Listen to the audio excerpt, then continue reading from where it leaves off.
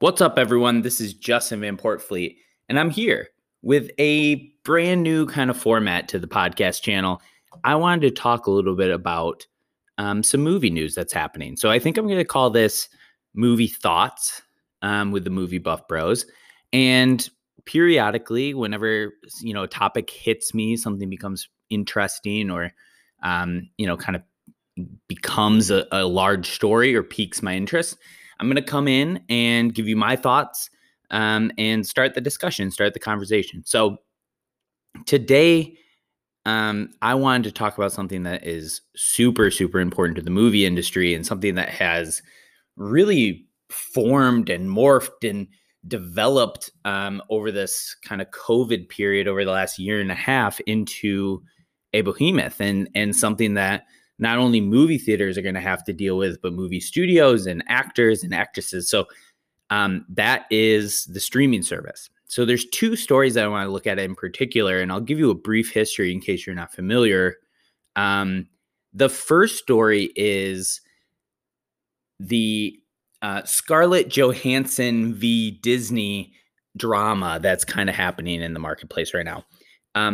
If you're not familiar, Scarlett Johansson starred in a Black Widow movie, and the box office to that movie was so-so. I don't think it was, blowing anyone's socks away, but I think it performed fairly well for the time that we're in and the COVID time and the amount of people that are going to theaters. But the issue was that Scarlett Johansson made a certain percentage of the profits on the movie based on the box office. Well, she made that money and Disney sent her that money. The issue is that they also put this movie on Premier Access on Disney Plus. So members of Disney Plus were able to buy that movie at $30 a pop, watch it at their home, and Scarlett Johansson was like, well, I should get a percentage of that money as well, because those are technically ticket sales, and you might be calling it something else, and they might be at home, not a theater, but like those are people that paid to watch my movie, and they paid to watch it because of me, right? Without Scarlett Johansson, there is no Black Widow movie, which is fair. Disney said, no way. That's totally separate. That wasn't part of your contract. It wasn't part of your deal. They had written her deal before Disney Plus was even a thing, right? It was only theatrical was the idea, because this movie has been kind of like bounced around for years, and the date of release has been pushed back, I think, at least a full year from when it was supposed to go. So all that being said, you've got an actress who feels like she's owed money by a studio, and a studio who's kind of hiding behind this new streaming service as a kind of moral and contractual gray zone. So that's the first story. To me, I think, I obviously believe that Disney should be paying Scarlett Johansson for the money that they made on the movie. If they made an agreement that she was going to get an X amount of the profits, then she needs to get X amount of the profits, period. It doesn't matter if you're selling it on the side of the road, if you're selling it in a movie theater, at people's homes. That's money that's owed to that actress because, like I said earlier, no Scarlett Johansson equals no Black Widow movie, period. You can't argue that. Or at least not a successful Black Widow movie like they had there. They can definitely recast and on and on. I get that.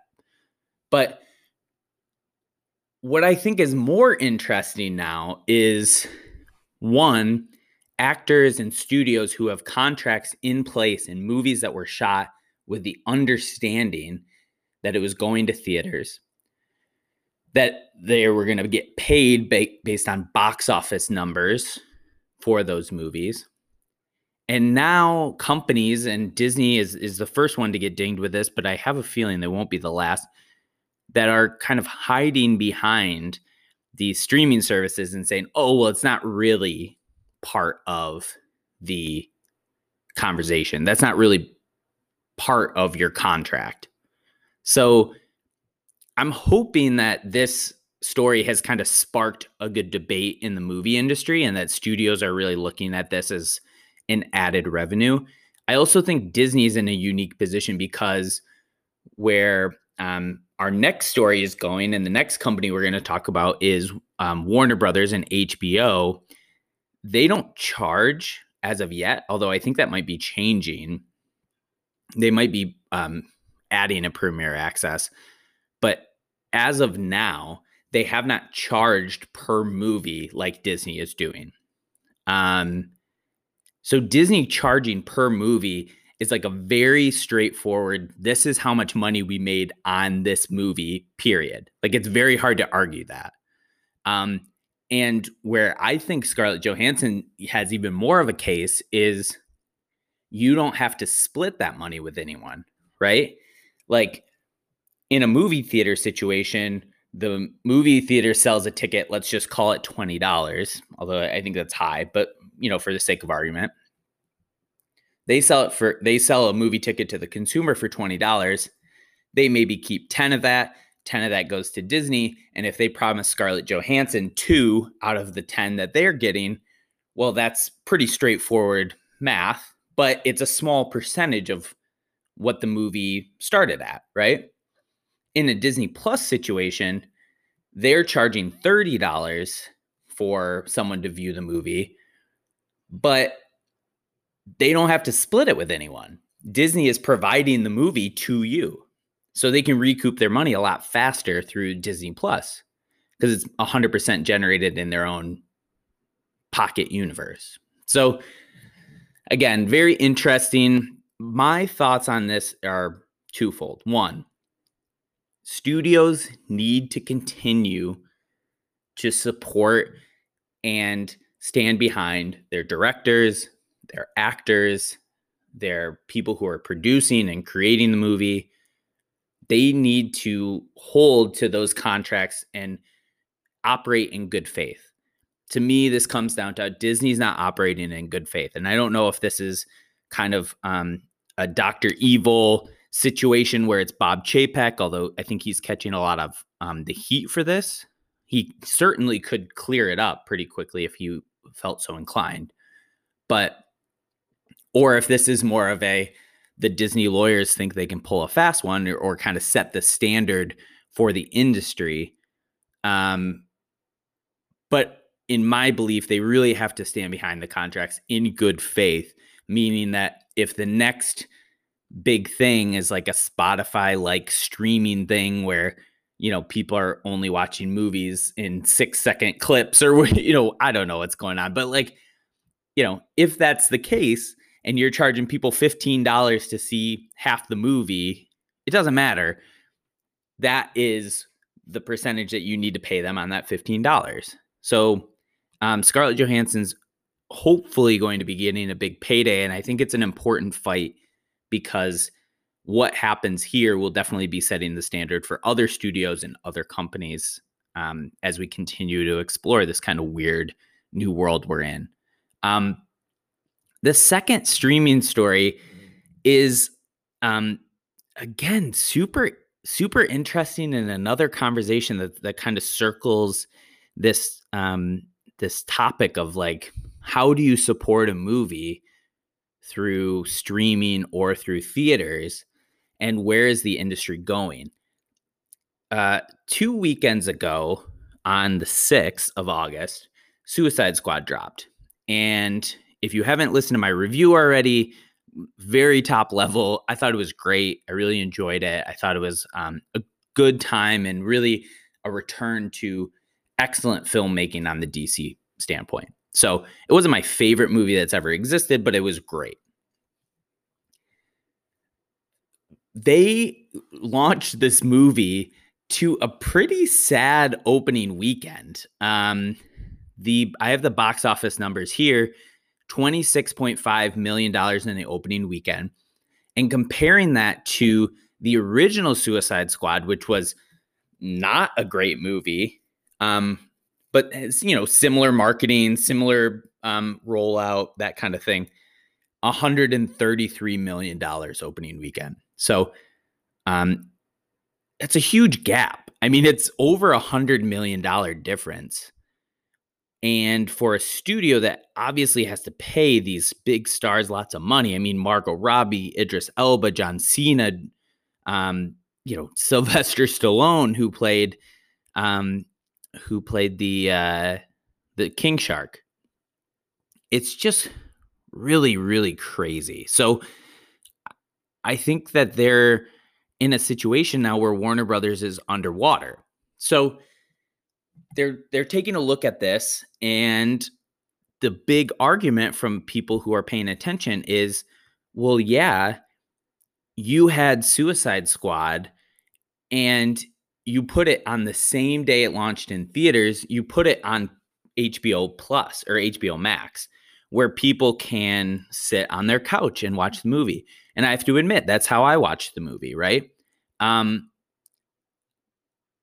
It's a hard choice for people to make. And I get that movie theaters are fun. I'm, one of the number one viewers that I know of movies in theaters. I used to go very frequently with my AMC Premiere Pass, and I used to go all the time, and I used to, see movies by myself, see movies with friends, buy tickets for friends so that they would go with me. But if you're telling me that my options are to see a movie that I really want to see, one, get up, get in my car, drive 10 minutes down the road, and I'm lucky because it's close, but drive 10 minutes down the road, pay $15, $16, $18, depending on how I'm seeing it, right? With Dolby and IMAX and that kind of stuff. Also pay for popcorn at $6 a bag or whatever the crazy price is. Then I need a water, and then go into the theater, sit next to people I don't know during a global pandemic, and watch a movie that I may or may not like. Or sit on my couch, which I'm probably already doing, turn on the movie, and enjoy for free for a cost that I've already incurred, that I would be incurring anyways. Or for the situation of a lot of people, the cost that someone else has incurred, and they've got the password to the HBO Max, thing. I think that puts the movies in a really bad spot. I think some people are still going to say, hey, I'm a really big fan of DC and James Gunn, and I'm going to go see this in theaters. And this is a movie. I hear this all the time. This is a movie that deserves to be seen in a theater. Okay. That happens. There are some movies that deserve to be seen in theaters that are better in theaters. I would say overall, the movie experience for almost every movie is better in theaters with an audience that's excited and enthusiastic. But the cost benefit isn't there. And so what do studios do when they get into a situation where they have a movie that's great, that they're having really high reviews on, that people are excited about, and they still flop at the box office like this? I mean, they have to kind of look at that. My hope is that they see that and they adjust and they say, okay, we're going to put this movie out. We're going to put it in theaters. We're going to give it 45 days to kind of gestate, and everyone who really wants to see the movie will go see it in theaters like they used to. And then we'll bring it to the rest of the audience, right? I think that's great. And that's the conversation that's being had. And I think the theaters are really pushing for this because this affects their bottom line as well. But on the other hand, I'm worried because studios are money-making machines first, art second, or maybe even third under publicity and awards, right? Art is probably third, fourth, fifth on the list of importance for a studio at this point. My fear is that they go down the route of, okay, well, then we're going to charge you to watch it at home too. And so you're going to have a choice between paying, like Disney, $30 to watch it on your couch or $20 to go see it in the theaters. And then they're making money on both sides. So I hope you can see why these two stories I thought were kind of connected and kind of interesting to talk about together. I think that we're jumping off into a point with movies that could be really great or could be really scary. I think the more you commoditize art and you commercialize art, the harder it is to get really good art. If you're so worried about how much money you're going to make or how you can market this or how you can really squeeze the most amount of dollars out of a movie like Suicide Squad or Black Widow, you stop thinking about like, how do you make the best movie? How do you really drive people to enjoy it? Yeah, if art is third or fourth on the list of priorities for the studio, people enjoying the movie is like 10th. I mean, if as long as you buy a ticket and you sit there, they don't really care if you enjoy the movie or not. The director does, the actors do, the people who are involved in making the thing care. But I'm getting really worried about the movie industry with the way that the studios are at. And I don't really want to rant on my guy, Bob Chapek, because I'm sure he's lovely in person, but the decisions he's making now, and very evidently by the Scarlett Johansson conversation, are money first decisions.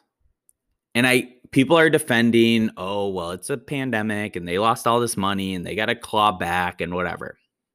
I understand, right? I get that. But that's not how it's being communicated. That's not how it's being told to the public. That's not how they're acting. There's no end date in sight. This is the new normal everyone was talking about last March and April, right? Like, oh, this is the new normal. No. The new normal in the movie business is claw as much money as you can and screw over anyone who's in that way. If it's your audience because they don't like the movie or they don't feel like the product's very good, or if it's the actors that feel like they're owed money, that they provided a service and weren't adequately paid or funded for that, or a director who doesn't get their vision executed in the way that they shot and thought about it in the first place. I think to add a third story to this conversation, this is a while back and I think has been since fixed, but the talk was that they were going to release Dune on HBO Max day and date, and the industry went nuts. I mean, Dune has the opportunity to be one of the best science fiction movies ever. Like, I think from what I'm hearing, and I've had a couple, inklings. I've had a couple people kind of like say that are in the know that I've heard and listened to. No one's talking to me directly, but a couple of these people who are in the know and have contacts in the know are saying that this could be on the level of Star Wars, on the level of Avatar, on the level of, I'll say Star Trek. I think they're probably at the bottom of that list. But like from a science fiction standpoint, I think this could be a huge turning point in the genre. And I think very excitingly so. And HBO was just going to throw it on HBO Max. That's fine. It's not the director's vision. And I think, we love movies because it's art. And we love movies because it's an escape. And we love movies because they tell stories and make you feel emotions and that kind of stuff. I don't watch movies because I want to make sure that the studio makes enough money back that they'll make another one or whatever, like, or that they can adequately pay Scarlett Johansson. Like, and I think the consumers' priorities and the creators' priorities are not in line with the studios anymore. And I think them owning their own streaming service are really showing those colors, right? So anyways, I think that's all I got to say on that. I really appreciate you listening to this first episode. It's a little bit of a longer one. It's over 20 minutes. But I had a good time kind of word vomiting my thoughts here, and I hope you enjoy. So if you have any comments, let me know. Happy to hear your thoughts, and go out and enjoy a movie in the theaters. Watch it on your streaming services in your own comfort of your own home. But at the end of the day, enjoy it, because movies are supposed to be fun. But these are just some of my thoughts. So thanks so much for listening. I will catch you next time with some of my movie thoughts.